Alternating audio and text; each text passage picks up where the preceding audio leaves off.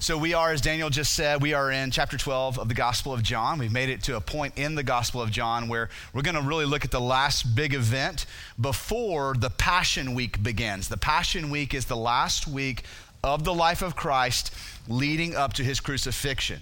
Each day in the Passion Week has a significant part of the story. And so this is really the last thing to happen in the Gospel of John before that begins. And so last week, we looked at kind of the aftermath of the resurrection of Lazarus from the dead. Like, you would think that everybody was super excited and like, this Jesus guy is awesome, let's get behind him. And a lot of people did, but the religious leaders didn't.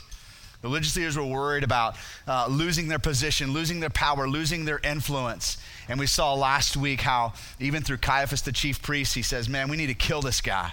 It would be better to go ahead and just kill this guy than to lose our whole nation. And God says that prophetically he was speaking about the death of Jesus, not just for the nation of Israel, but for all the children of God who scattered abroad.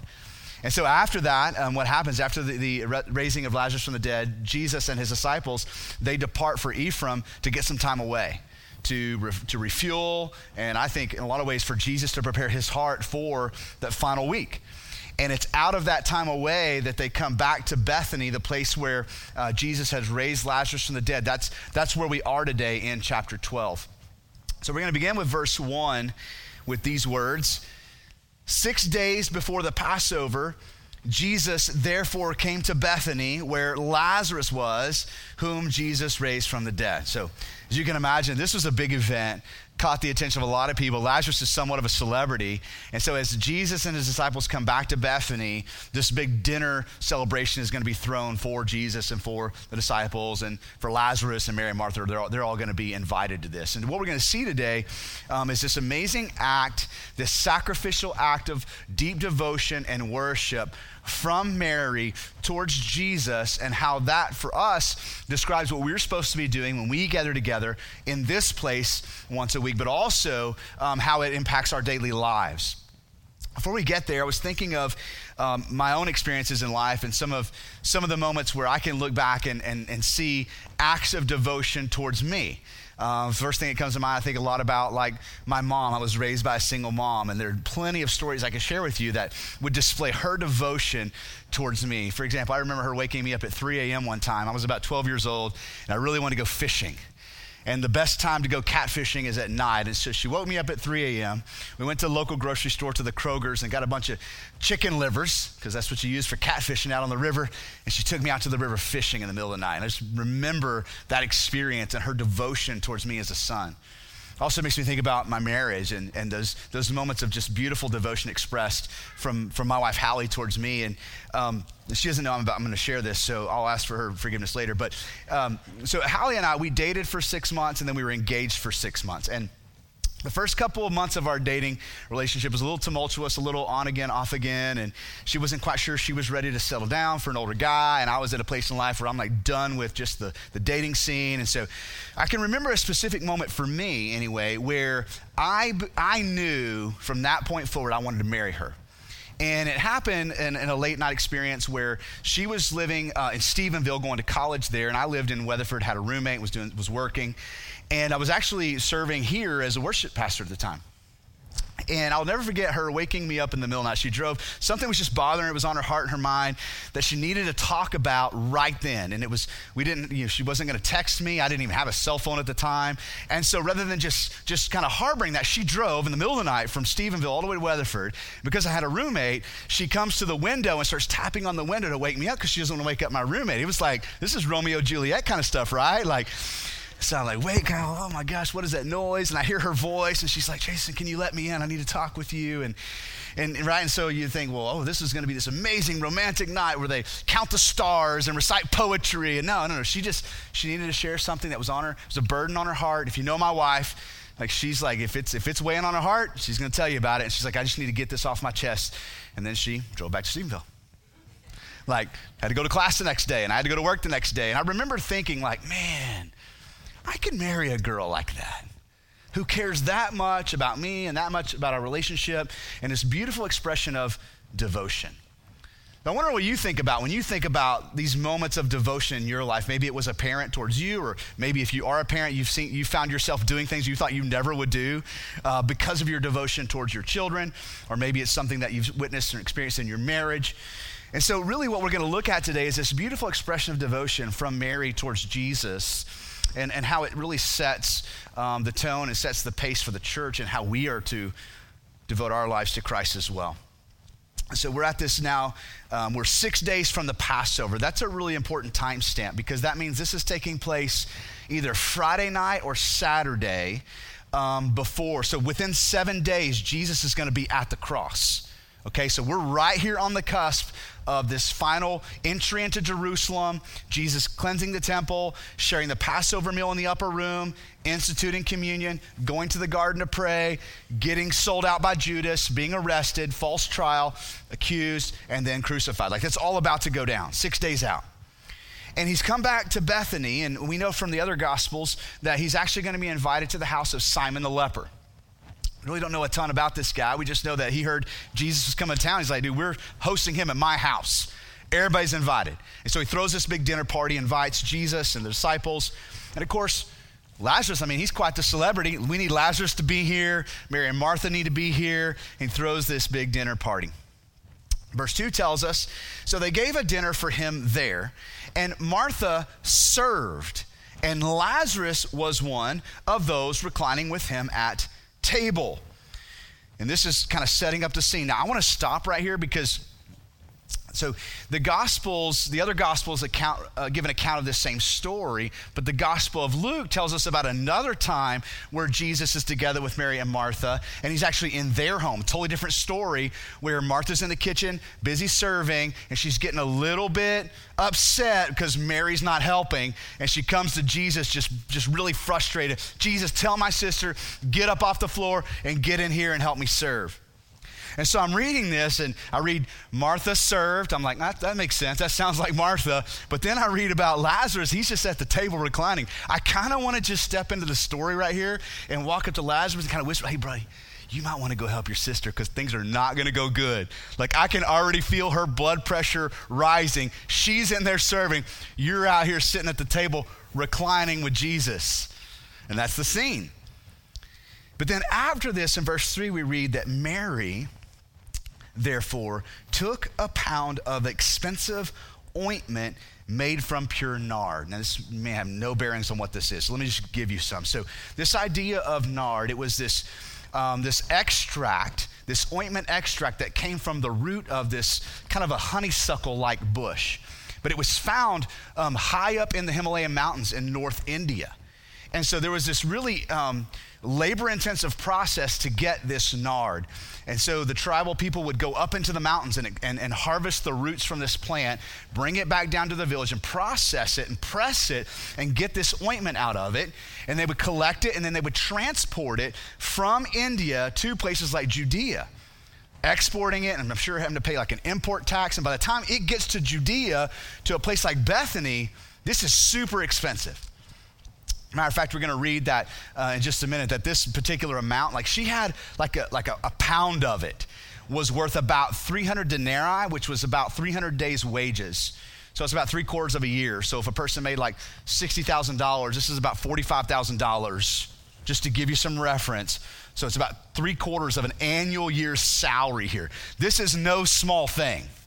This wasn't like she just went to the essential oils cabinet and grabbed out some eucalyptus, frankincense stuff. Like this was worth a lot of money. More than likely, this was a gift to her or something she had saved for a long time.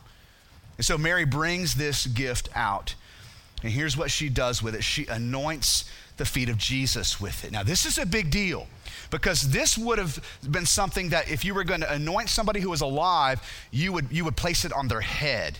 You would not waste it on somebody's feet. That's how precious this is. So we're talking about a culture that didn't have indoor plumbing. They didn't get to bathe every day. And so things like perfume, as you can imagine, were really, really rare and valuable. And if a guest came into your house and you were going to share it with them, you would anoint their head with something like this, and it would give way to this amazing fragrance that was really refreshing. But that's not where she puts it, is it? She actually puts this on Jesus' feet. the dirtiest part of his body. Then she proceeds to do what? She wipes his feet with her hair. And then the house was filled with fragrance of perfume. This is a big deal because she takes the place of the most humble servant in the party, the place of the person who washes feet. The person, so imagine this, if you were at a dinner party in the first century, the host of the party would make sure somebody was hired to be there to wash the guests' feet. And at some point in the evening, usually early on, everybody's reclined at the table, the servant would make his or her way around the room and wash the feet of the guests.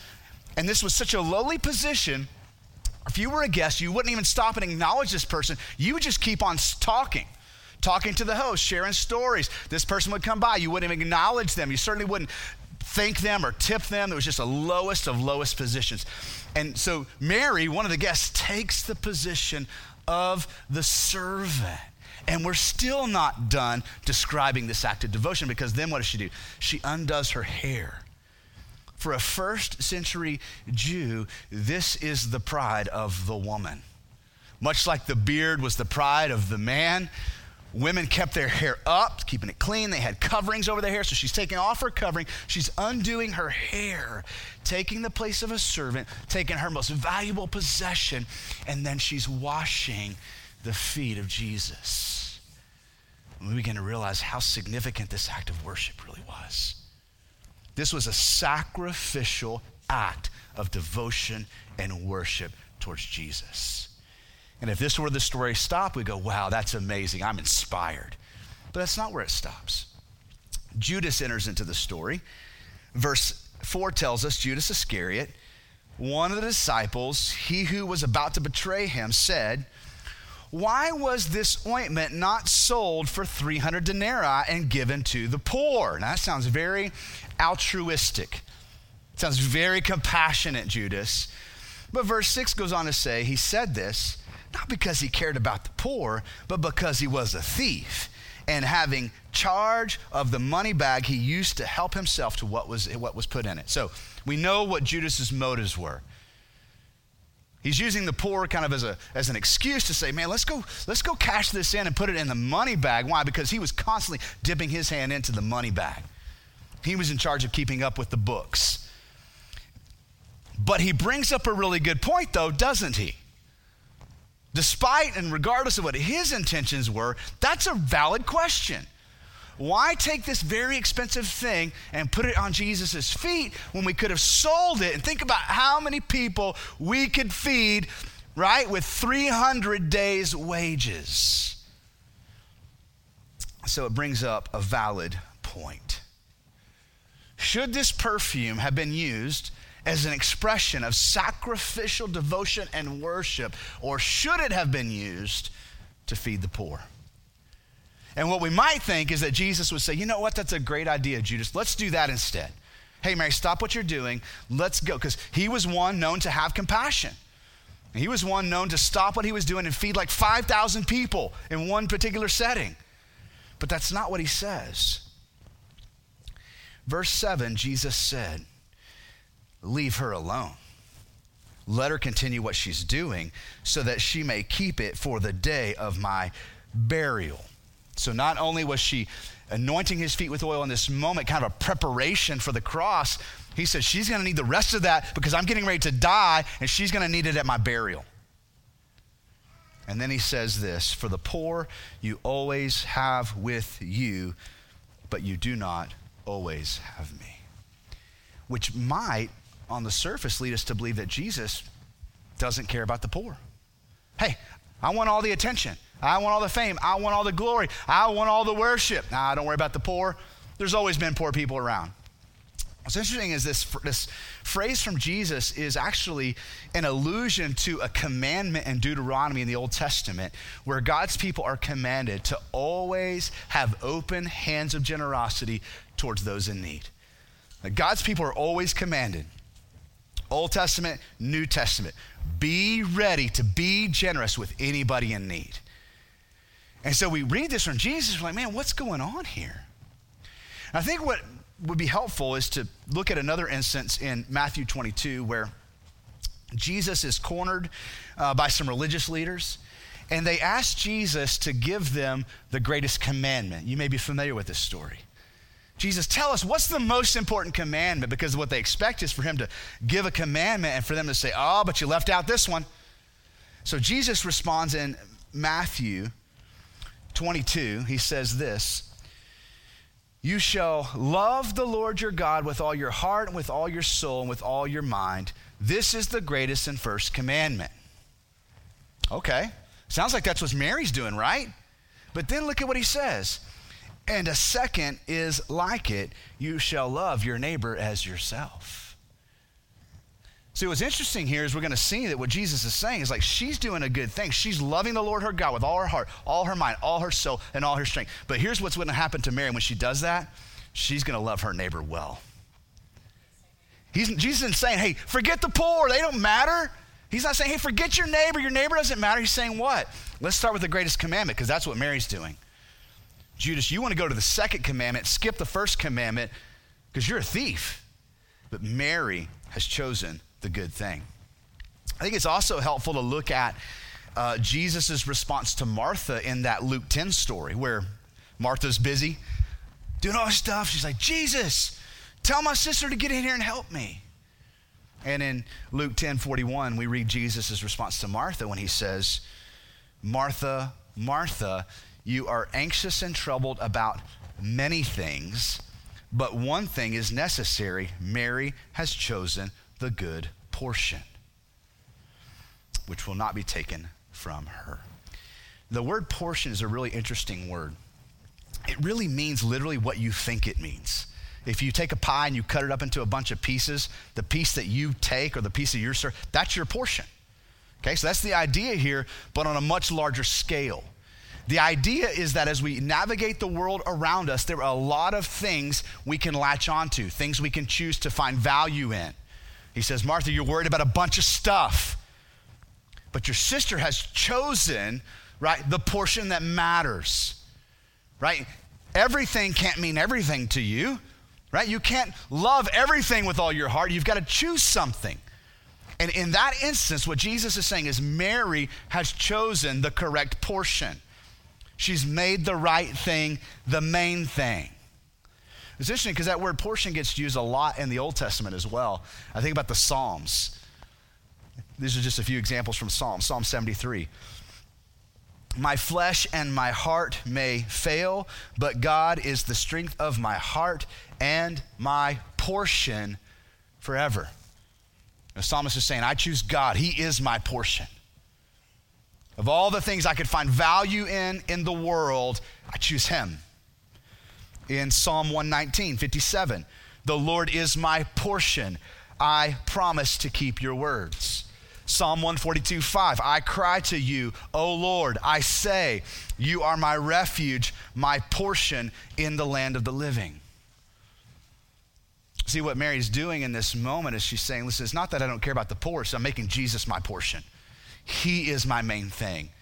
Of all the things I could be concerned about right now, I could be concerned about the poor. I could be concerned about the lame. I could be concerned about a lot of things right now, but my concern, my heart goes out to one person and one person alone, and that is Jesus. He is my portion. Now listen, this may sound a little bit counterintuitive or counterproductive in terms of what we're supposed to be doing, but here's the beautiful thing that happens. If we go back to love the Lord your God with all your heart, your mind, your soul, make him your portion, here's the beautiful thing that happens. As an overflow from that, you will love your neighbor well. Your devotion to the Lord, your sacrificial worship is the well that you dig from which flows streams of life into everything else. There are plenty of busy bodies in the churches around the world today. But here's what happens. If you've ever been a person who serves and serves and serves and pours out and pours out and pours out, and you don't draw from a well, you get burnout, you get worn out, you get bitter, you get frustrated, you get tired, and you quit serving. And what will happen to your serving the poor? You'll start off like a bottle rocket, and you'll burn out. And next thing you know, the poor are still poor. The hungry are still hungry. The brokenhearted are still brokenhearted. And what Jesus is saying is, listen, The well from which you will draw strength to do those things is me.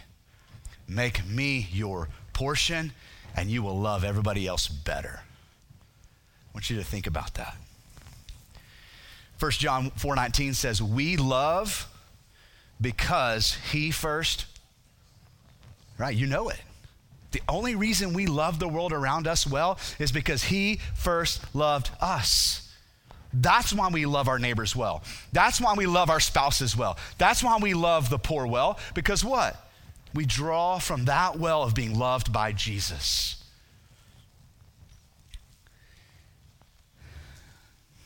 Couple things. That's why what we do as a church in this room is so important. We call this gathering and worship. What are we talking about? This is where we come together as God's people and we anoint his feet with oil. This is where we come together to bow our hearts before him in submission, to exalt his name, to say, Jesus, you are my portion. Yes, there are a lot of other things we do as a church. I love the way that you loved on one another over the last week and a half, the way you served one another, the way many of you were engaged in loving for the poor, those who were in need, those who didn't have electricity, those who didn't have water, a lot of beautiful expressions of love and compassion towards people. But that comes out of this. This is where we anoint the Lord with oil. We join our hearts together, we join our voices together. We bring our offerings, we offer up this sacrifice to the Lord. We bring our best and we lay it at his feet. That includes not just our possessions, but our heart posture. Mary didn't just walk in the room and go, hey, Jesus, here's some expensive perfume. She bowed down. She took the lowest position. She took her hair, her prized possession, her most expensive possession, and she washed the Lord's feet. Here's what happens, church. When we set Jesus as the greatest object of our affection, he recalibrates our heart towards everything else. When you love the Lord with all your heart, all your mind, all your soul, all your strength, he will recalibrate your love towards your spouse. He will recalibrate your love towards friends. He will recalibrate your love towards your children, towards other church members. And listen, he will recalibrate your heart towards the poor. The poor you're always going to have with you. You need a love and a compassion that doesn't end. You can go out with this 300 days wages worth of perfume and bless the poor for a moment, but listen, that well will run dry. That well will run dry. Church, this is not just a cliche or a fancy way to word things. We love the world better when we love Jesus the most. I'm telling you. The most earth-shattering, revolutionary things you could apply to your marriage is when you love Jesus more than you love your spouse, you will actually love your spouse better. When you love Jesus more than you love your children, I see the tension, moms. You're like, oh, yeah. You will actually love your children better. You will love your friends better. You will love the poor better. When you love the Lord your God with all your heart, all your soul, all your might, all your strength, then the second commandment will flow out of that, and you will love your neighbor as yourself. That's what Jesus is getting at here. Mary has chosen the good portion. If you guys will devote yourself to me the way she's devoted to me, listen, the poor will have no trouble in this world. Now, this is where I get involved in politics. You're like, whoa. Like, I don't care what your political bent is, where you come from. There are enough churches in the United States that if every church in the United States was fully devoted to Christ, there would be no hungry and no poor among us. Just telling you. I don't care where you align politically and all that. If we love the Lord our God with all of our heart, there is enough resources in the church, in the United States, probably to feed the world, but certainly those in the United States. There would be no welfare. There would be no food stamps. There would be no one going without. But listen, we can't just go out there and try to conquer the world. Jesus says, no, you have to choose the good portion. You'll run out of steam. You'll run out of resources. See, the problem isn't that we need another fundraiser to go feed the poor. The problem is what? Our hearts have to be fully devoted to Christ. He has to be your portion. Of all the things we could be known for in this community as a church, I think that the main thing we must be known for is a church that is passionately in love with Jesus. Because if we get that right, then we'll be known for everything else we need to be known for. And so I think this is a very timely message for us as a church because for a couple of reasons. So next week, we're going to start a sermon series where we walk through how you are gifted and called by God to serve in his kingdom. And we're going to spend about 3 weeks talking about that. We're going to be bringing up opportunities to serve within the church that you may not even be aware of. And I fully expect God to work in you and potentially call some of you to get involved in serving. Along with that, we're about 4 weeks out from opening our new building.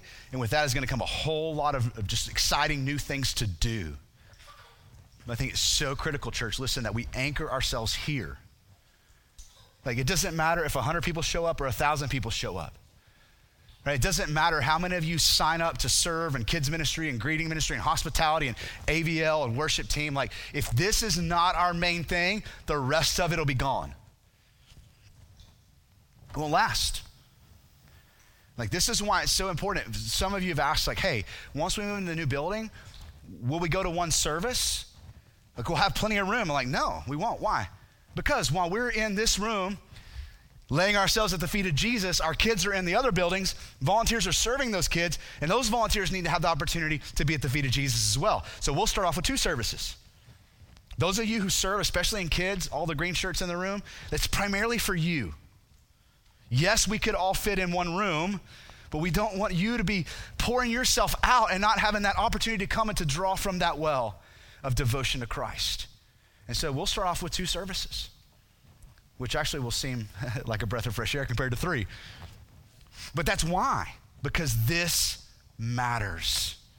And so before we start a serving series, before we open a new building, before we start getting people in all these new serving roles, let us anchor our hearts here and let us choose the good portion.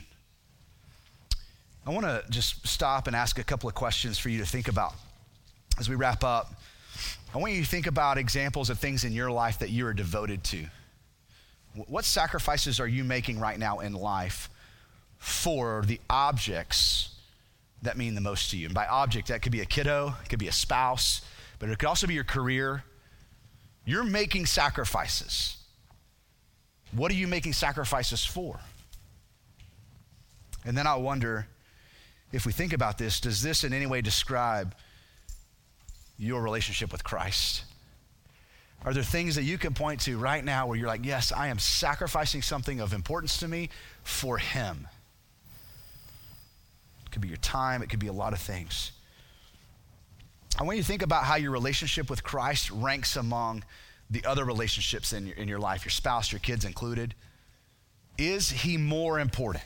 Do you love him more than you love anyone or anything else? And then church, let's think about it. What would it look like for us to live out this level of devotion on a daily basis?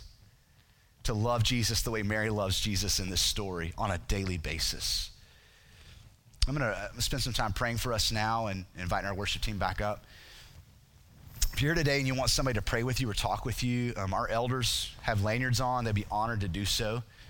If you're watching from home and you really want someone to pray with you, or you have a need in your life, like we want you to reach out through the app or email us, let us know how we could serve you. We're going to spend some time praying together. Our worship team is going to lead us in singing, and we're going to respond. Let's pray together. Father, thank you for this powerful example from Mary. On one hand, God, we look at this and go, well, that's just kind of ridiculous to waste all that perfume on your feet. And so much good could have come out of that. And what we've learned, Jesus, is how backwards that is. That truly when we come to you and we offer our best and we lay it at your feet, that Father, our light in this world will shine even brighter. Our service to the poor will go on even further. That God, when we bow ourselves at your feet and we love you We devote ourselves to you with all of our heart, all of our mind, all of our soul, all of our strength. Then, Father, we truly will love our neighbors better. So, Father, may Solid Rock become a church of Marys. Followers who are constantly offering up our worship to you as a sacrifice. You are worth it. I pray now your Holy Spirit would move through this room, move through the hearts of those who are watching at home. Speak to us, work in us. Father, we pray all this in the powerful name of Jesus. Amen.